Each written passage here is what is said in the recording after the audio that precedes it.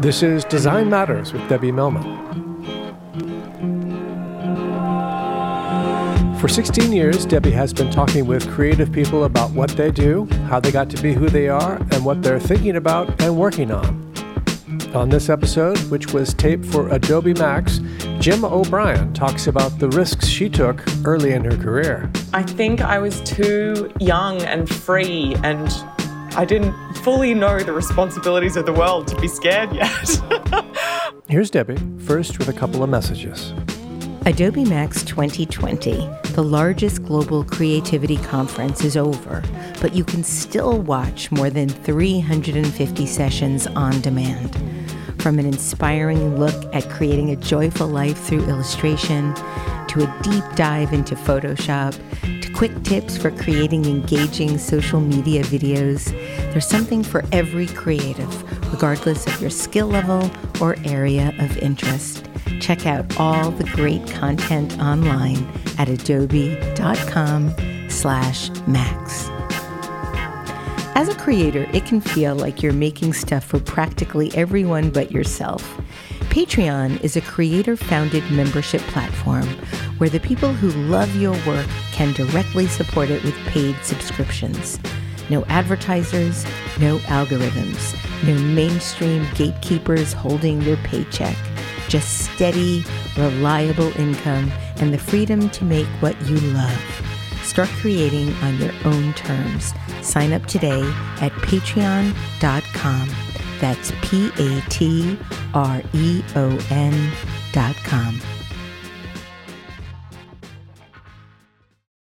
Gemma O'Brien minds her P's and Q's, and her R's and S's, and her B's and L's and Z's. I think she has a very special relationship with the letter G as well.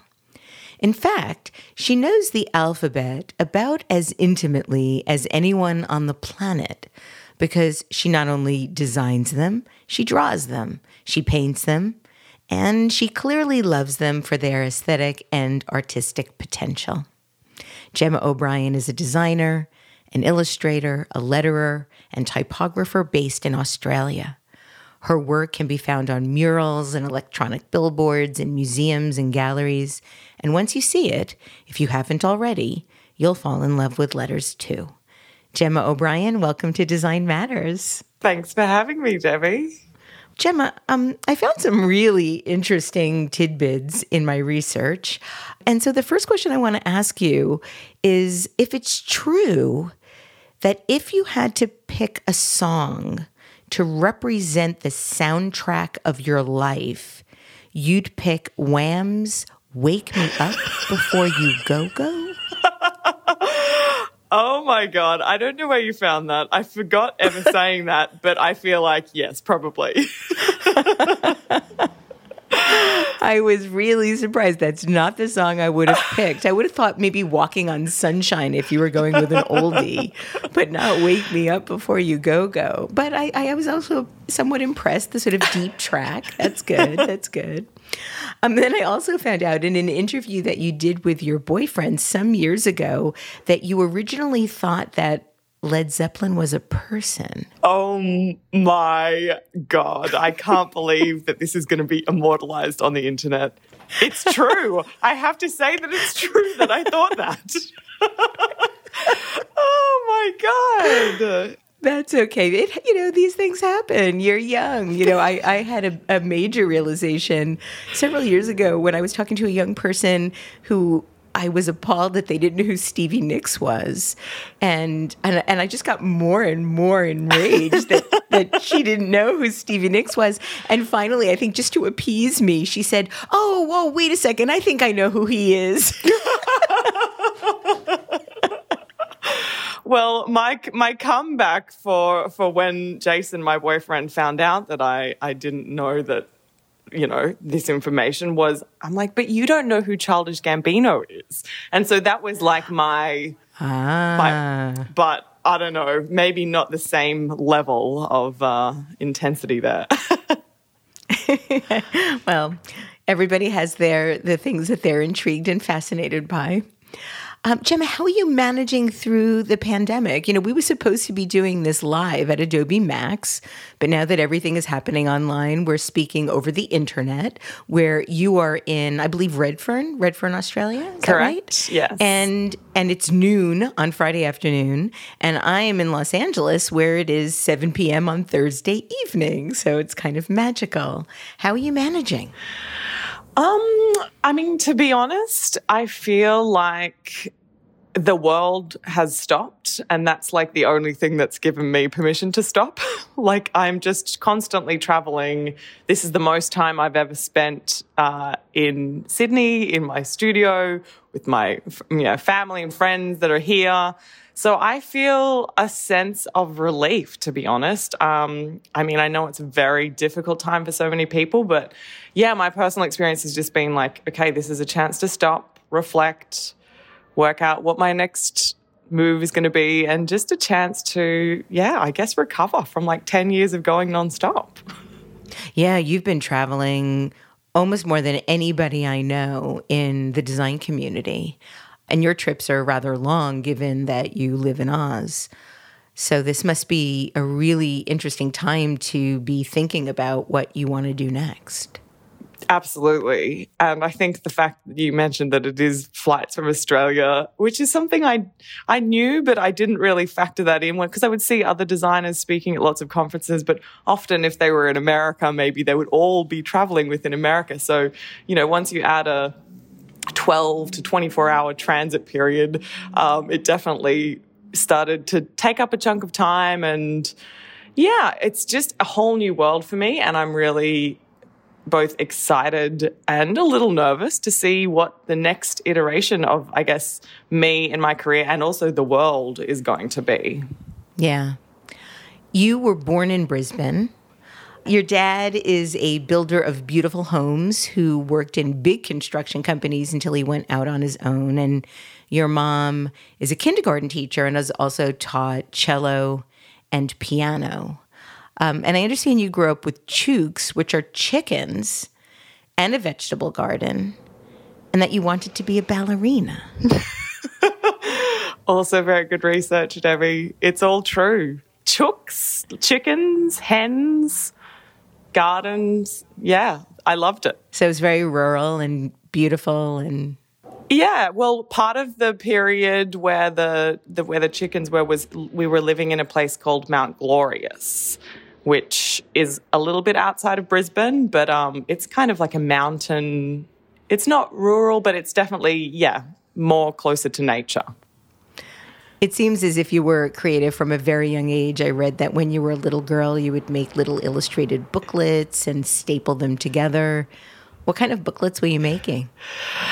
They were stories, quite bizarre stories. Like one of them was called Violet's Party, and then there was another one about a businessman called Bob that spent all his money. Like, they were very zany. I would write these stories and illustrate them, and all sorts of topics. Others were just pictures of fruit, and they were all about A5 handheld size, and I loved it. And I've still got a lot of them now. I was just going to ask if you have any. We should post some of them to show people your beginnings. Your parents separated when you were 6.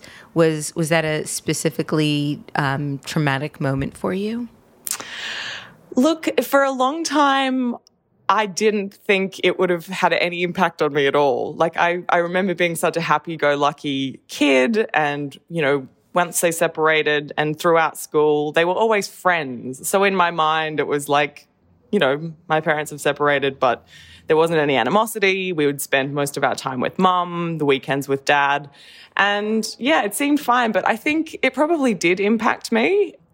But I'm not exactly sure how and what that looked like. I definitely had a very, lucky and happy childhood. So I think, both my parents, although they weren't together, were very supportive in different ways and are very different people. So have given me whole entire different worlds and ways of seeing things. And so, I think it probably impacted me, but maybe I'm still to find that out in therapy.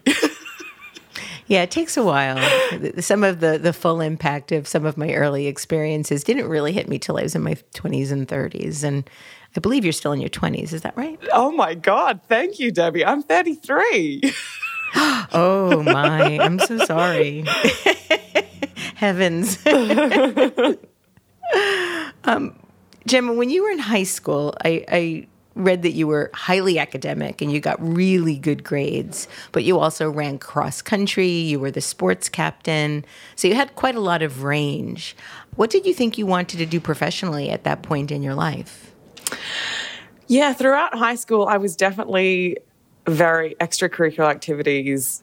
It was academic, but then, also sports. And I did art as well. But I think my thing in high school was that I was going to be a lawyer. Why? Where did that originate? I can only pinpoint it to society, or an idea about what is a good career or a smart career, because I definitely don't remember anyone specifically saying, you need to do this or you should do this. But I feel that there was a sense that because I was, top of each class that I was doing, that art or design just would be wasting that in a way. And I don't know where I got that idea, but it definitely drove my ambitions. And, in grade 12, which is the senior year of high school, I remember I would be so focused on the final exams and getting this final score.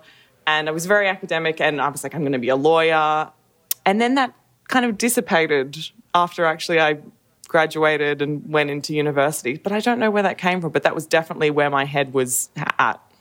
So you went to school assuming you were going to be a lawyer, on track to be a lawyer, and then you had an epiphany and you decided no, and you dropped out.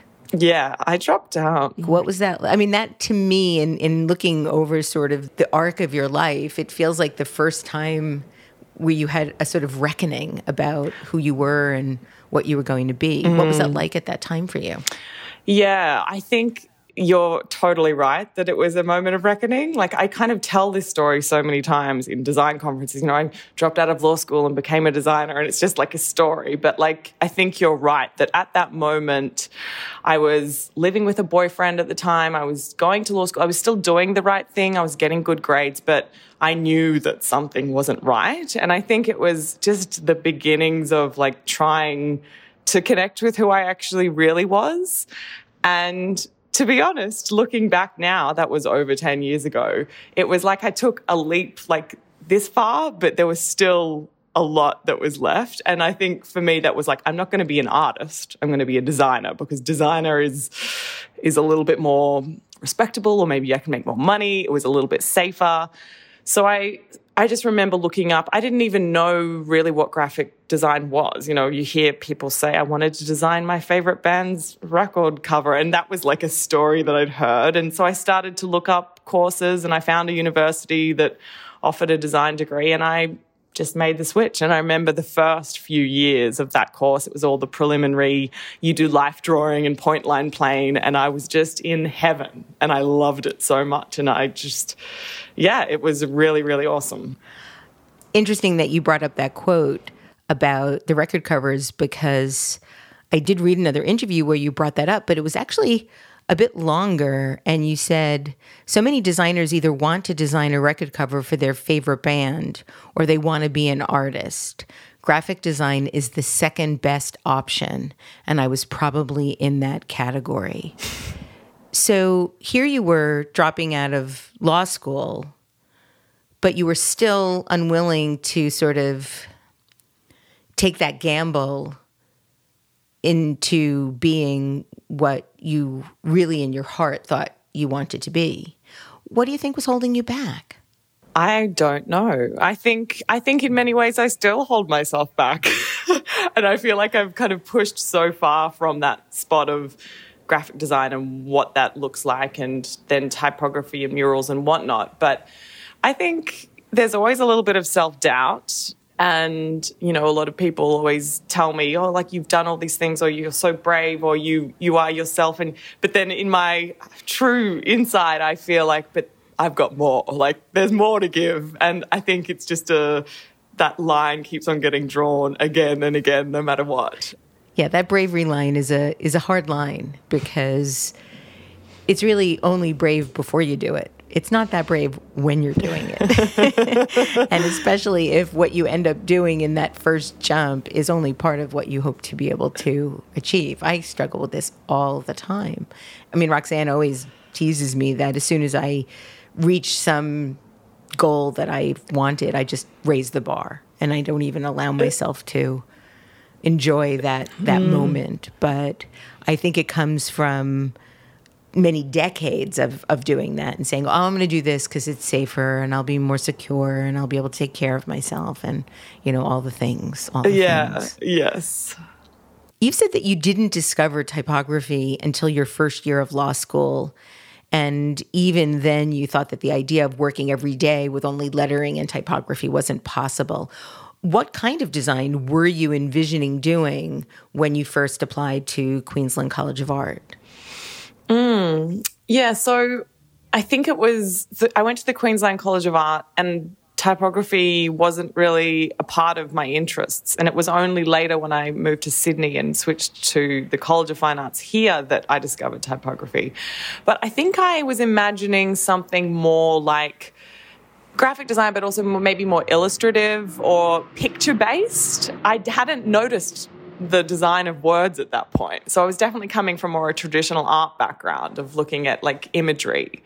And so it wasn't until that was brought to my attention that this is such a big part of image making and the text is an image in itself that it just opened the floodgates to a whole new world. What did your application look like for Queensland, given that you hadn't been a practicing designer, weren't really doing design work in high school? I was really curious, what did your application look like? Well, you know what? I don't think that you had to submit a portfolio. I think I switched purely based on my academic grades. And because they were still quite good in law school, I was able to make that switch without having to share any work. This is from memory. I don't, because I can't remember putting together portfolios. So I think it was just using those points to cross over. And you were there for 1 year, I believe, and then went on to, you moved to Sydney and got your communications and design degree at the College of Fine Arts. And initially, I understand you were more interested in illustration, drawing, and graphic design as opposed to typography. But all of that changed when you took a letterpress studio class. And so for the few people on the planet that might not be fully familiar with your history, tell us about that moment, because it does seem like another one of those moments that sort of changed everything for you moving forward. Absolutely. So there was a letterpress studio in the university, and one of the tutors who was teaching, I think he might have been teaching a typography course, was also doing his PhD in Australian printing histories. And so he had extra access to the letterpress studio and would teach us. And then I got to see this firsthand and kind of become an apprentice letterpress student of his, where I learnt to set type by hand. And I guess it feels so funny thinking about this now, so long ago, and it was such a physical thing. And I think that physicality was the thing that made me interested in it, because I think the one typography class I had done, or an InDesign class, using digital fonts, it hadn't resonated in any meaningful way. So suddenly all of these physical terminology, all these things were real, and I was touching an individual letter A, I was pulling out the drawer of Helvetica, and it just was so much fun, and it was, you're in that space and you're really focused and you're learning history as you pick something up. And I think it was the full experience that drew me in. And yeah, from that point forward, I just couldn't unsee like letters in the environment. I would see a street sign and there would be, the N would be backwards and I'd be telling everyone I was with, and it was, typomania. Yeah. And it was before Instagram, and it was before there were all these spaces and places online where other people who were interested in it would come together. There were a few of those coming out. But so it really felt like this secret world that I was uncovering, and then diving into the history behind it and the way that it linked so much to just like human life and language and culture. It just seemed like something that I could be interested in forever. Yeah. Yeah. I mean, there is something so wonderfully tangible about it. I never had taken any letterpress classes, had never experienced doing any letterpress until earlier this year at a workshop at Indiana University. And I was sort of just waiting for it to happen, like, okay, the epiphany, everybody's so into letterpress and they're buying all these letterpress printers and it's going to happen. And it was like, okay, well, that was fun, I have more fun with my Apple Pencil, and I felt so guilty and I felt so cheap and so like I'd somehow cheated on my discipline somehow.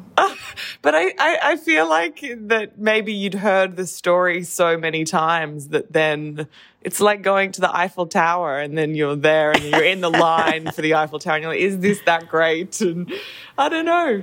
Well, I don't know. I saw the Eiffel Tower. The Eiffel Tower actually did really surprise me because of how metal it was and how strong it looked. And I didn't really feel that. It always looks so delicate in some ways. The curves are so clean and almost slim. And then in real life, it's like big. Also, the Tower of Pisa, which I saw recently, I had no idea it was so large. Oh. It's so big. And it's really, really leaning. Yeah. But there you have it.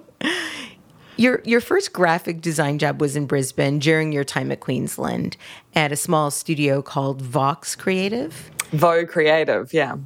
Then when you moved to Sydney, you worked at a lighting shop and also sold flowers at a market. So did you work all the way through school? Did you pay your own way and take it all on yourself? Yeah, so because when I had moved to Sydney, I'd moved with a boyfriend and he had a job. And so it was kind of like Sydney was a bigger city than Brisbane. What opportunities could it have? And so I went along and then we separated. And so I was living by myself in a studio. And I think I was able to get some support in Australia. There is like amazing systems with university where you can kind of pay the debt later. I needed money to live and I just wanted to...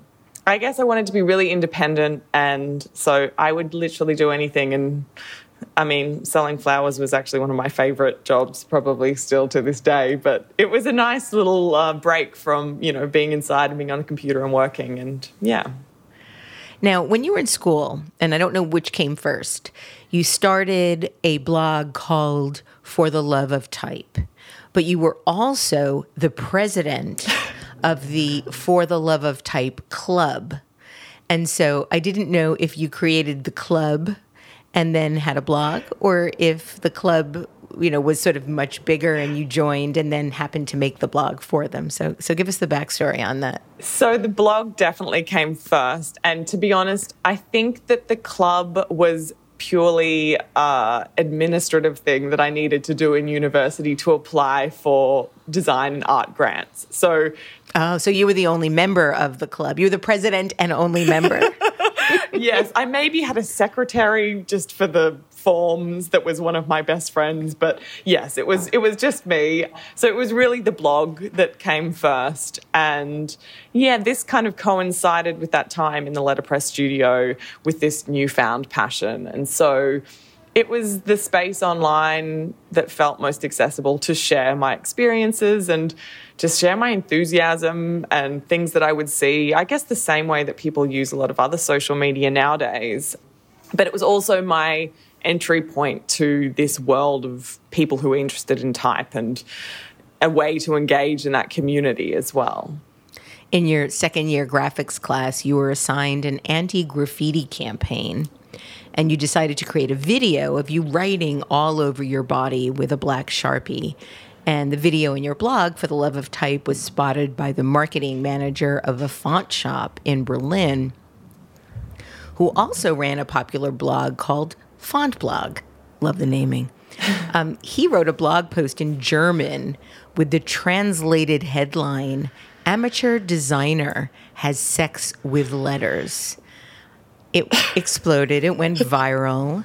And it was both a very, I think, positive experience for you and a very negative experience for you. So talk a little bit about what happened. And before you do that, I just want to say that at the time, I saw that. I saw the brouhaha online about it, but I had no idea that it was you now, the person I know. I just saw this, filed it away somewhere. We met. We've grown to be friends over the years. We've engaged in various professional endeavors together, never knowing until I did the research for this show that girl was this girl. Never knew. Never knew. It doesn't even really look like you anymore, even though you are indeed covered with type. I had no idea. And my jaw dropped when I was looking at, Gemma O'Brien images on Google. I was like, no, this can't possibly be her. And then it was. That is so funny that you say that, because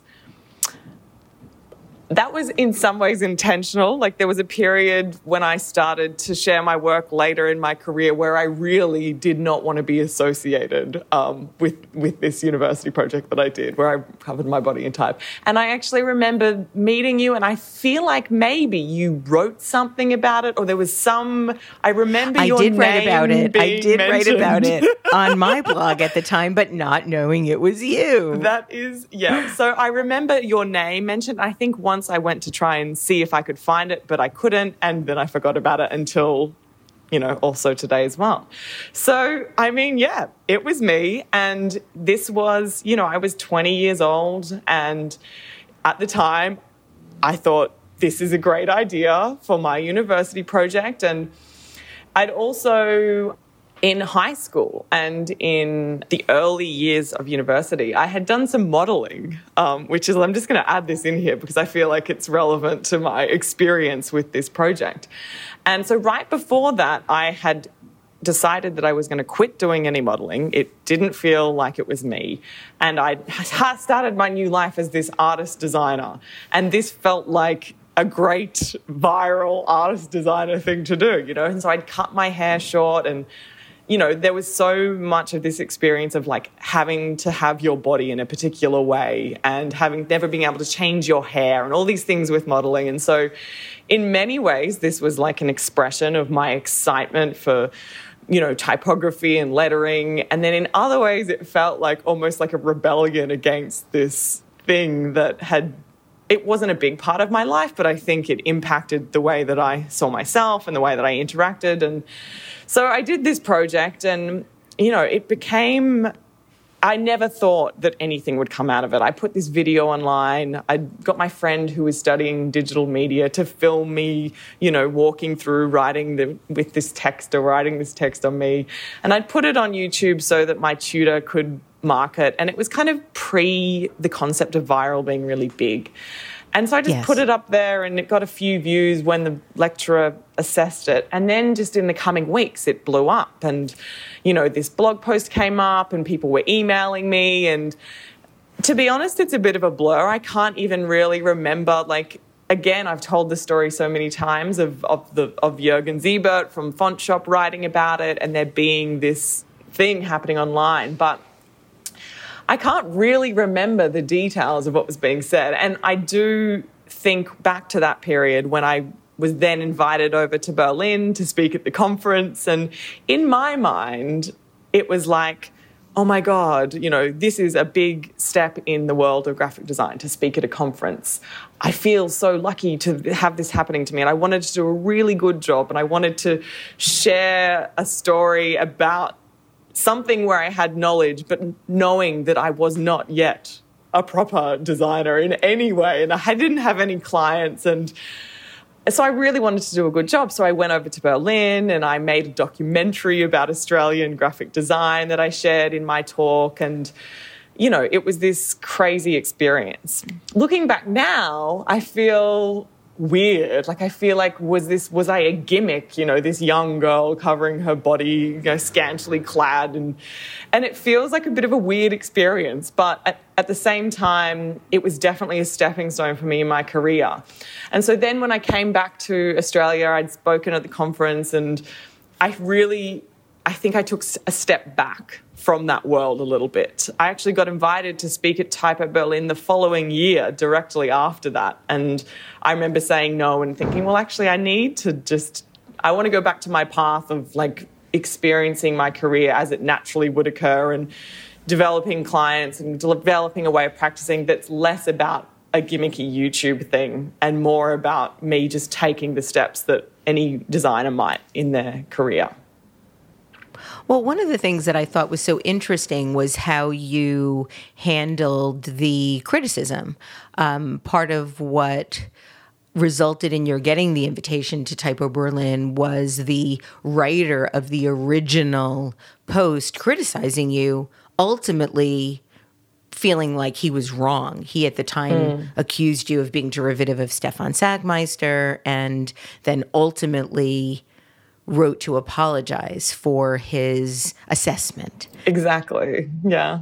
A lot of people disagreed with his assessment at the time, and his invitation, it seems to me, not having been there and not, again, even knowing that this was you at the time it was all happening, it seemed like a big deal for somebody to apologize at that time for online bullying, which is really, in a lot of ways, what it was. That is true, actually. And I think, the way that I actually had this direct contact then after the story had come out was that he had messaged me on Facebook and basically said, I'm reconsidering some of the things that I wrote and maybe you've got something interesting to share. Would you like to speak? And so I do think, for all the context and everything that's happened, it was an interesting outcome. Yeah, it definitely catapulted me out into, not even just in the graphic design world, but into the world in general. It was the first time I'd traveled overseas. I went to Berlin by myself, and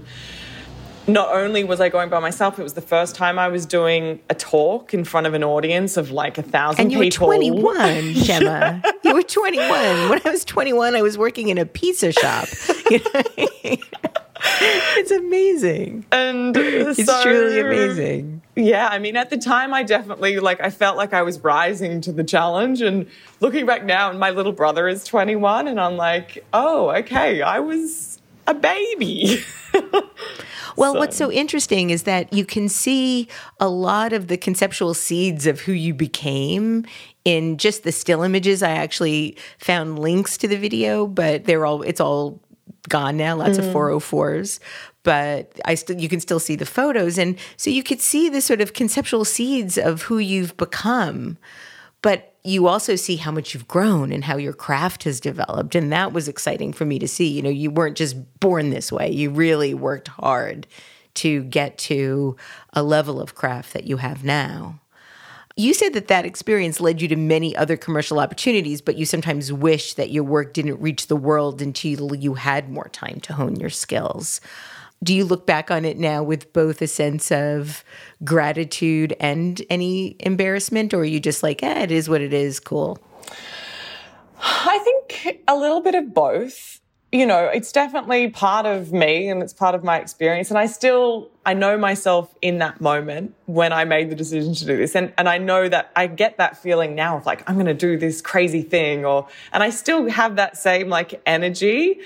I just think now I have more awareness of how when you release something into the world, it's out there, it takes on its own life. Sometimes I think you'd love to hone your craft and then put this perfect thing out there.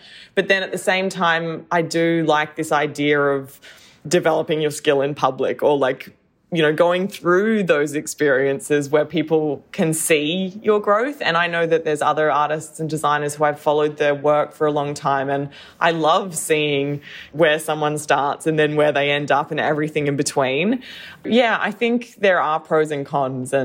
But I do definitely distance myself from it. I don't really talk about it when I do. It used to be something then when I did talks, I would include this in my origin story. This is my big break. And I think it was a part of it, but I don't know if it was actually the thing that made my career now. I think it was more the hours and the work and the craft. And I think I just wanted to be taken a bit more. Yeah.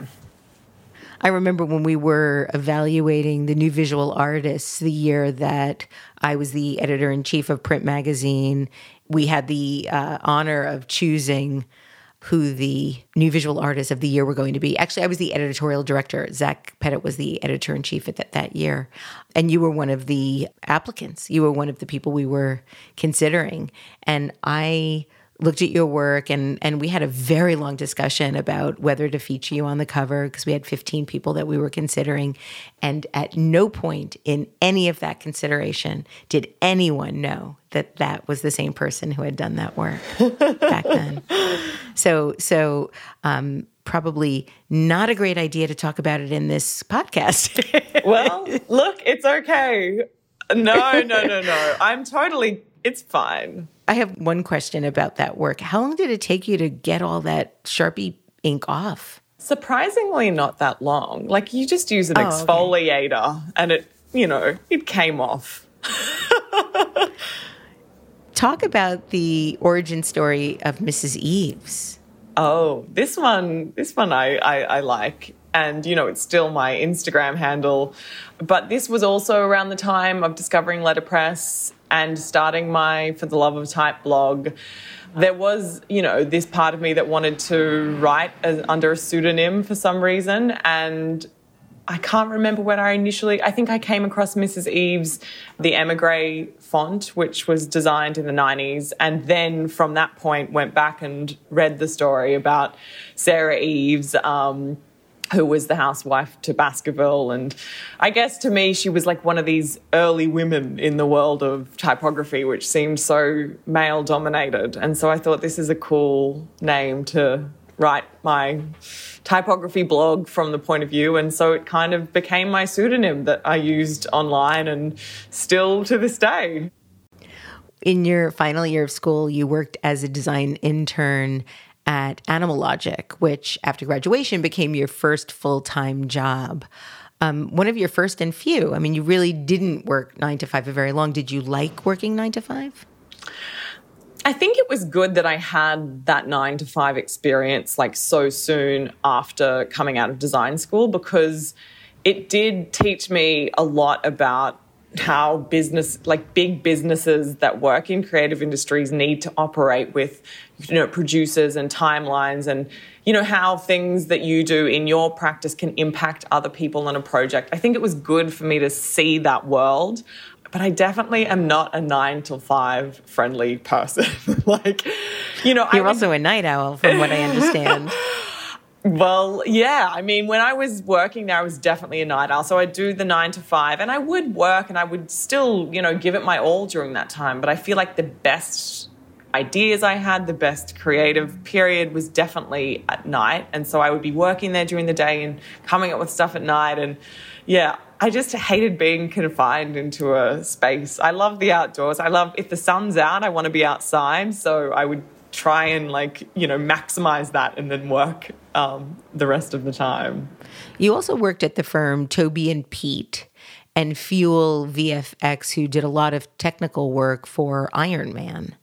And while you were there, they went bankrupt and everyone lost their jobs. At that point, I believe you realized you had a choice to either find another job where you inevitably would not be 100% satisfied, or to try to go out on your own. And you decided to go out on your own. How hard was that decision? Were you scared? To be completely honest, I think I was too young and free, and I didn't fully know the responsibilities of the world to be scared yet. I mean, I started my first business that way too. At 27 or 26, I had no idea what I was doing and no idea what I was in for. Yeah, because it just felt like, I think it's interesting because I say I wasn't scared, but at the same time, I didn't leave that job when I was there before they went bankrupt. I didn't even though I maybe wanted to, I didn't take that step. It was only when the opportunity came and it made it a little bit easier, was I like, okay, let's go. And I think I was excited. And this was also the time I started going back and selling flowers as like kind of a backup gig to make a bit of cash. But do you make any money selling flowers?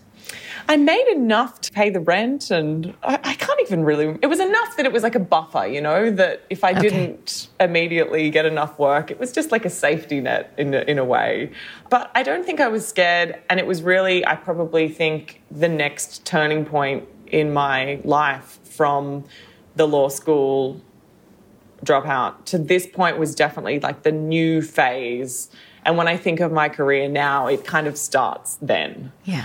Yeah, I think it was, again, this feeling of being excited and being like, what can I do? I've got all these ideas. I've been working for big companies where while I enjoyed it, it wasn't all my own work. It was fitting into that bigger picture. And suddenly I was back in the driver's seat, kind of taking the reins. Had you been doing a lot of your own self-generated work when you weren't at your 9-to-5 jobs? I had started doing freelance work that was more back into this space of lettering and illustration, and it was freelance, and I'd started to get a few inquiries from Illustration Rep in Australia, and so there were some wheels that were in motion. I wasn't doing a huge amount of like personal artwork, but it was definitely little bits and pieces outside of my 9-to-5 job. Your first big freelance gig was with Woolworths, which is one of the biggest supermarket chains in Australia. How did you get that job, and what did they hire you to do? So this was for their Christmas campaign, and they were, it was kind of at this period when a lot of more illustrative and decorative lettering was entering into the world of advertising. And it's funny when I look at these supermarkets now, they're all pared back and there's no flourishes in their advertising. But for this Christmas, they really wanted something that fitted in that kind of world. And so they had seen my work and reached out to the illustration reps, Jackie Winter Group, and said, we're interested in working with Gemma. And at the time, I wasn't on their books as an illustrator, but they said, hey, like, they're interested in your work. Do you want to do this together as a kind of a trial relationship, and then if it goes well, we'll kind of sign you.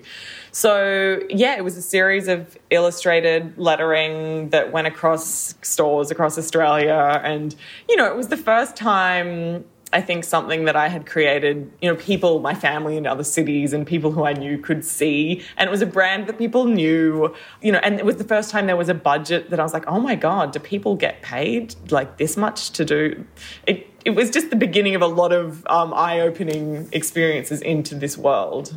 Well, since then, you've worked with some of the biggest brands in the world. You've taken your fascination with typography and built an extraordinary career around drawing letters for Apple, Tiffany & Company, Canon, Google, Adidas, Nike, Playboy magazine, Adobe, the New York Times. Your work has even taken over the billboards in Times Square. Well done, Gemma. Congratulations. It's a really spectacular career you're making for yourself. Thank you, Debbie. Oh, my pleasure. You still do a lot of your own self-generated work. It seems like your entire body of work is a mix of both work that you're doing for yourself and work that you're doing for clients. How much of your workload is one or the other? It's not defined clearly. I'm definitely not one of those people that's like, I'm going to do 30% personal work, 70% commercial and that sort of thing. It definitely goes with the flow of what's happening. And I think a lot of the stuff that I share now is a bit more specific. So there might be commercial projects that I'm not necessarily sharing. I might be sharing more of the large-scale murals or personal pieces that I do. I think that the last 2 years have been dominated by commercial work, but a lot of it's still dictated by my personal style. So over the years, it's shifted where it's become more aligned, where there's, less differentiation. It might just come down to what the phrase is, whether it's a slogan for a company or whether it's something I come up with myself. So yeah, it changes, but I definitely want to start now with this space that we have in this new time to be doing a lot more, going back to these type illustration art pieces that merge between the worlds and focusing on that a little bit more. Do you have any sense of what that might be?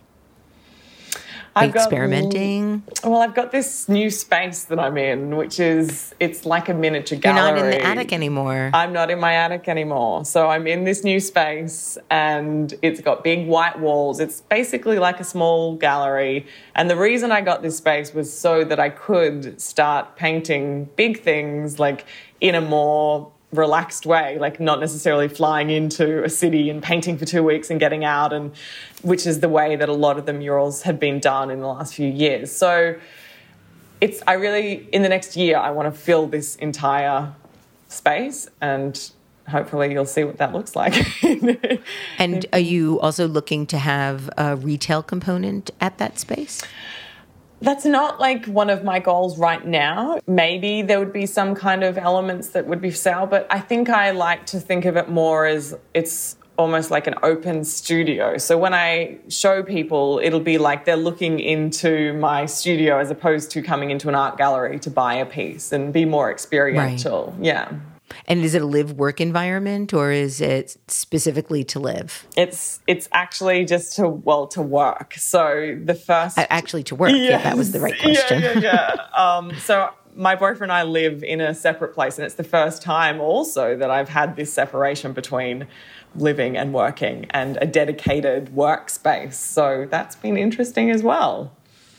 How has that changed your approach to work? I know that when the graphic journalist and illustrator and writer Wendy MacNaughton separated her spaces, her living from working, that changed her approach to her work. And I know that that's done similar things to Jessica Hische and to Lisa Congdon. And I'd sort of see you as four of the most prolific letterers, journalists, writers, artists working today. Well, I feel very lucky to be in that group of names. But I think it's a funny one for me because the attic this space I was in when I started freelancing, it was very much wrapped up in like my identity and my experience of being an artist and designer. And, you know, I loved that space and it felt like it was a visual representation of like my mind almost. So taking the step to have this separate studio was like trying to expand that in a way, trying to push myself. But the reality is that as soon as I got here, I was just traveling constantly. So even though I had this amazing space, the first year of having it, I was away almost every month. So I think now will be the real time to see what's going to happen because I'm actually here. I'm able to set new routines. It definitely has started to change me not being a night owl. I try and come in, I'm not strict with my hours, but I try and come in more regular people time zones. But I think there will always be a part of me that wants to go deep into the zone of like working intensely on something and having to be completely focused such that maybe there will be periods that I'll spend here and I'll sleep the night, you know. So I'm as excited as you are to see like how this is going to change the way that I work. And yeah, I think that taking away that travel is going to be a big influence as well because I didn't really get to create new work for a couple of years because I was just on the go. So it's a lot of change. Yeah, you were also working very much, it seemed, up against constant deadlines.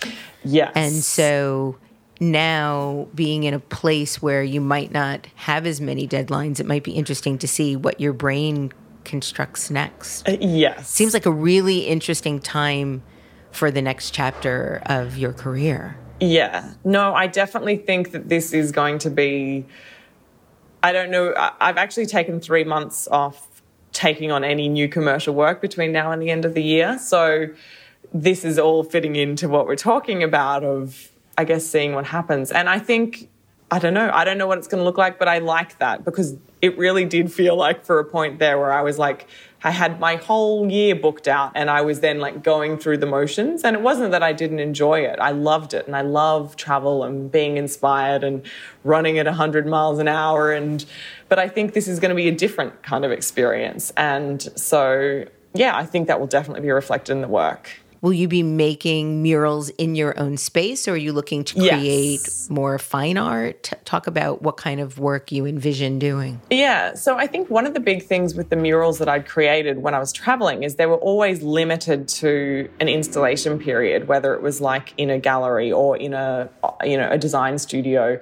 It would be like, we need it done in this 2-week period. So often I would find that the style or the final artwork was limited by could it be achieved in a 2-week window? And, you know, I would play around with that by getting assistants or like having different ways to limiting the color palette. And so basically what I want to see is, what do I get to create at a large scale when I don't have to limit the time it is painted in? So could it be that I'm working on something else and then each day I get to paint for 4 hours on a mural that then after 6 months of doing that, it's this thing that's kind of grown a bit more organically, and something where the experience for me is a little bit more like an artist's practice as opposed to, waiting for designs to be approved and that more graphic design process. So I don't know exactly what it'll look like, but I'm not as much interested in fine art, selling canvases at this point. But I have thought about the idea of, could I place canvases or, pieces of card onto the actual space, so then even if the mural doesn't live forever, there are these elements that could be pulled out as a long-lasting piece of art. Do you think that your approach to mural making might be different without an audience? There seems to be a big performative aspect of mural making that would be different in a studio. Yes, I think that is definitely a factor. And I think there is an element of performance in the things that I do. And I think that excites me in a way. Like, I think that the idea of people seeing it or seeing painted definitely inspires me in a way that it will make me work harder or faster or in a different way.